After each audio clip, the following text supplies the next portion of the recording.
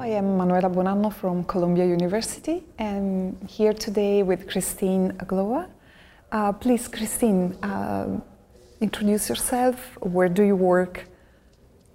I'm Christine Glova. I'm from Heidelberg in Germany, and I'm working in the German Cancer Research Center in the Department of Medical Physics and Radiation Oncology. And my working group is named Applied Physics in Radiation Oncology.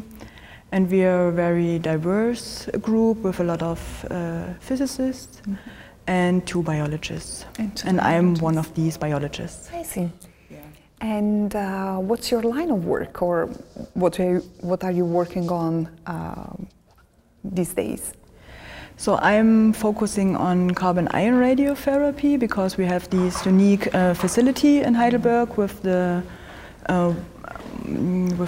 one gantry which is clinically used in the world, and we have 3 patient treatment rooms and another experimental room where we can irradiate animals or cells at night. Yeah. So it's totally dedicated to research.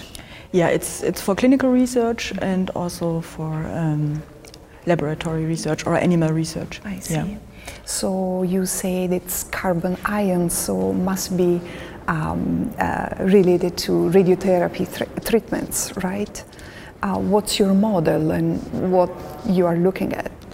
So at the moment we are really using carbon ions, but we are also able to use protons and heavier ions like oxygen ions.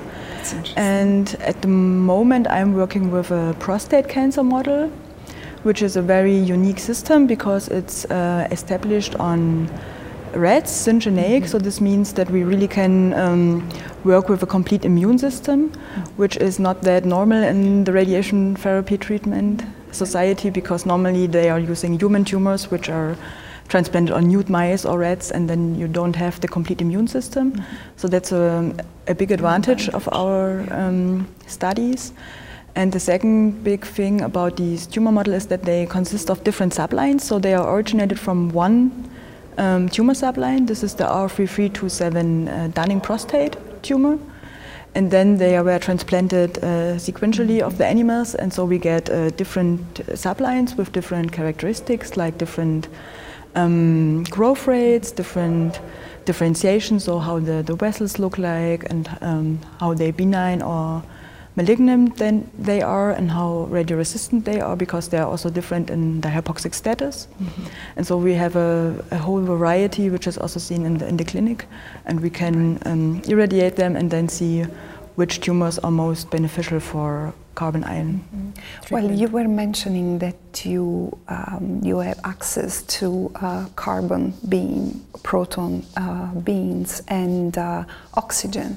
So what's the advantage of using these particles compared to like traditional or conventional radiotherapy treatments with X-rays? Or so there is known since many years that there are 2 main advantages. So on the one hand, there is the physical advantage of the unique dose profile of these particles, because normal X-rays, they deposit their energy over a wide range, and the most energy near the entrance region, so below the skin.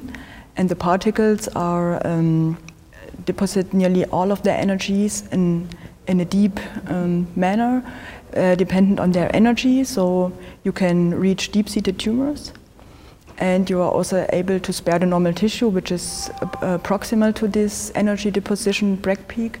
And this is very unique to get more dose in the tumor and to spare the normal tissue around the tumor. Yeah, and so avoid any severe late effect, right? So why are you, well, we know that there are some results from Japan about carbon ion and Germany as well.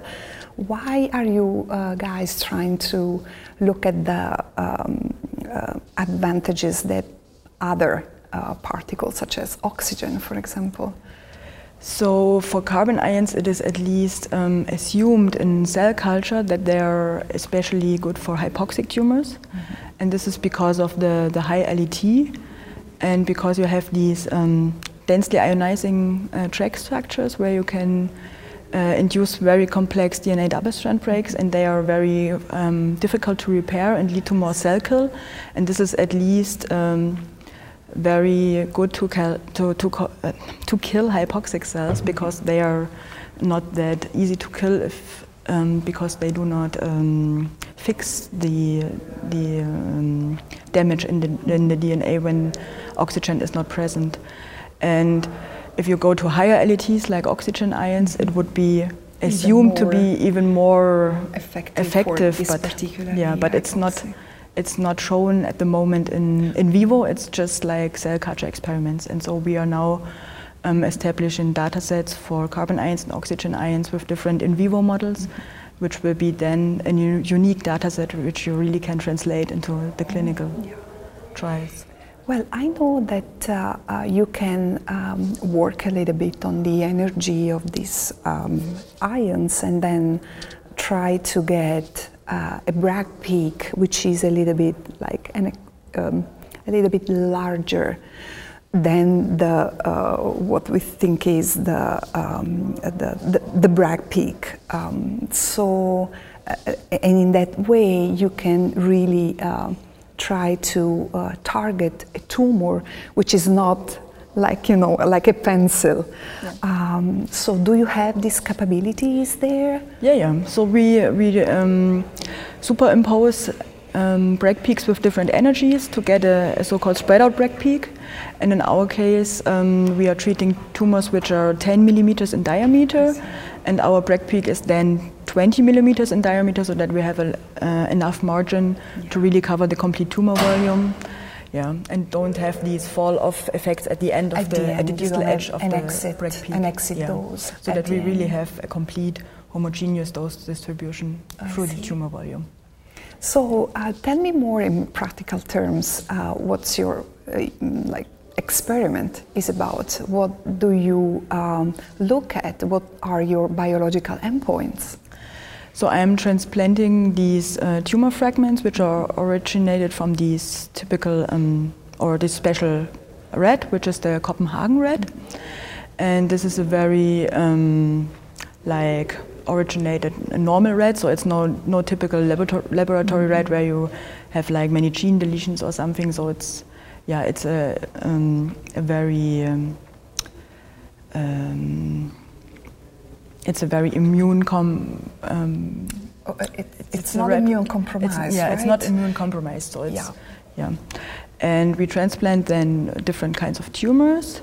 And then they grow, dependent on their volume doubling time. And when they are 10 millimeter in diameter, we irradiate them with either photons or carbon ions, because photons is always your reference radiation. Yeah. And our biological endpoint is local tumor control, so that we are really near at the clinics after 300 days. So it's about 1 year observation time after irradiation. These are long studies. Yeah. Right. And then we do dose response studies, so irradiating different dose levels with normally about 6 animals per dose level, so that we really can have the percentage of local controlled tumors per dose level, and then calculate the TCT50 value, so the dose which is applied to control 50% of the tumors.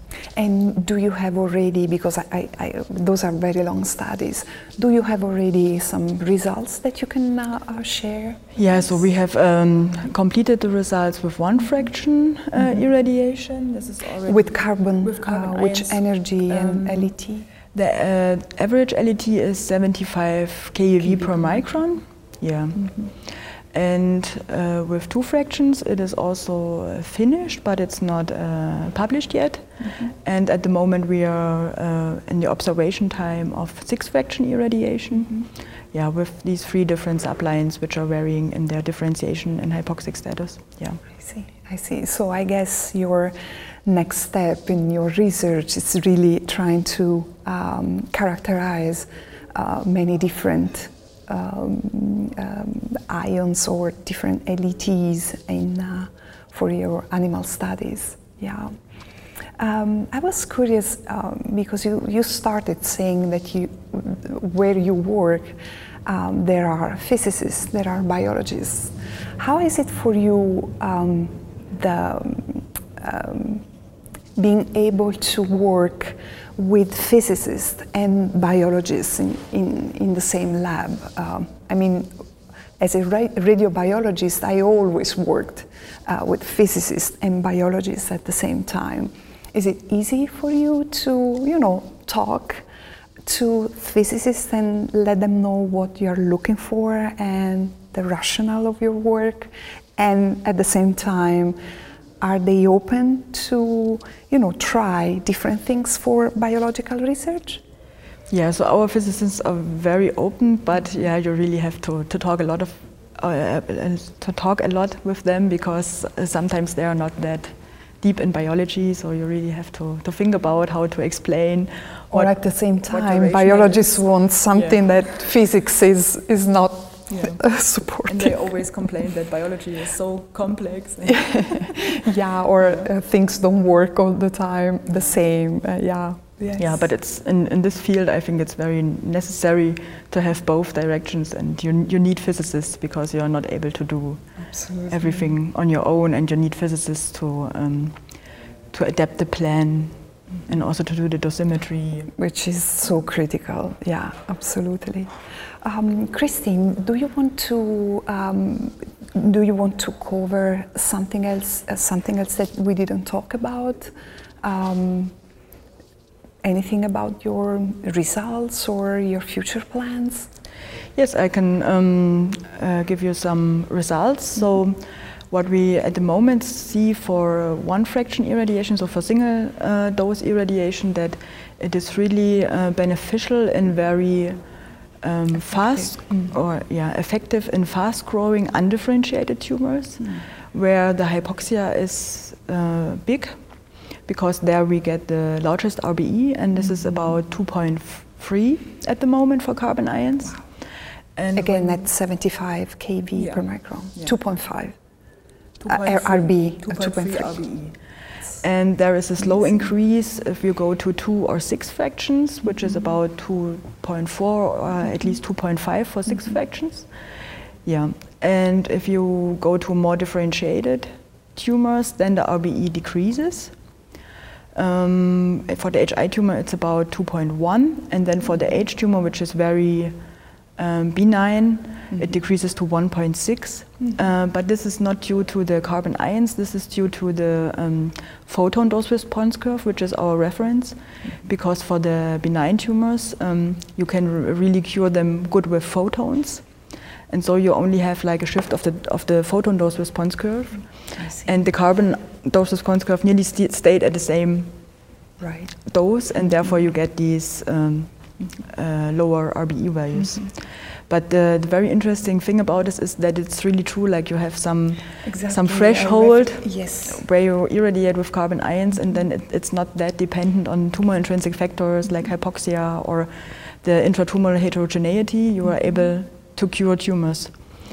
And the second thing, which was very interesting for us, is that when you irradiate very heterogeneous tumors with photons, you get a very shallow dose response curve. And if we do the same with carbon ions, we get a steep dose response curve. So that there is really, that there is really the conclusion that you are less dependent on these tumor resistance factors and are also on tumor heterogeneity, which would be very beneficial for clinical treatment. For clinical treatment, particularly of tumors that are very difficult to treat, and don't respond very well to conventional radiotherapy. Just another question. You say that you work with the prostate cancer model, but I know that you are also involved or collaborate for spinal cord irradiation. Can you just tell us a little bit about that model too? Yeah, so in our group there are 2 biologists. One of them is, I'm the biologist, I'm working with the tumor model, and there's another postdoc, which is Maria Sager. She's working with the normal tissue, and she is mainly interested in spinal cord and different fractionation schemes and how the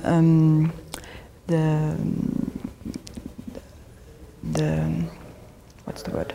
So the injury of the spinal cord is dependent on the different LETs, so between the plateau and the different energies at the spread out bragg peak and before the spread out bragg peak, to really see the LET dependence of the injury. I see. In normal tissue. And she uses the same model. It's a rat model.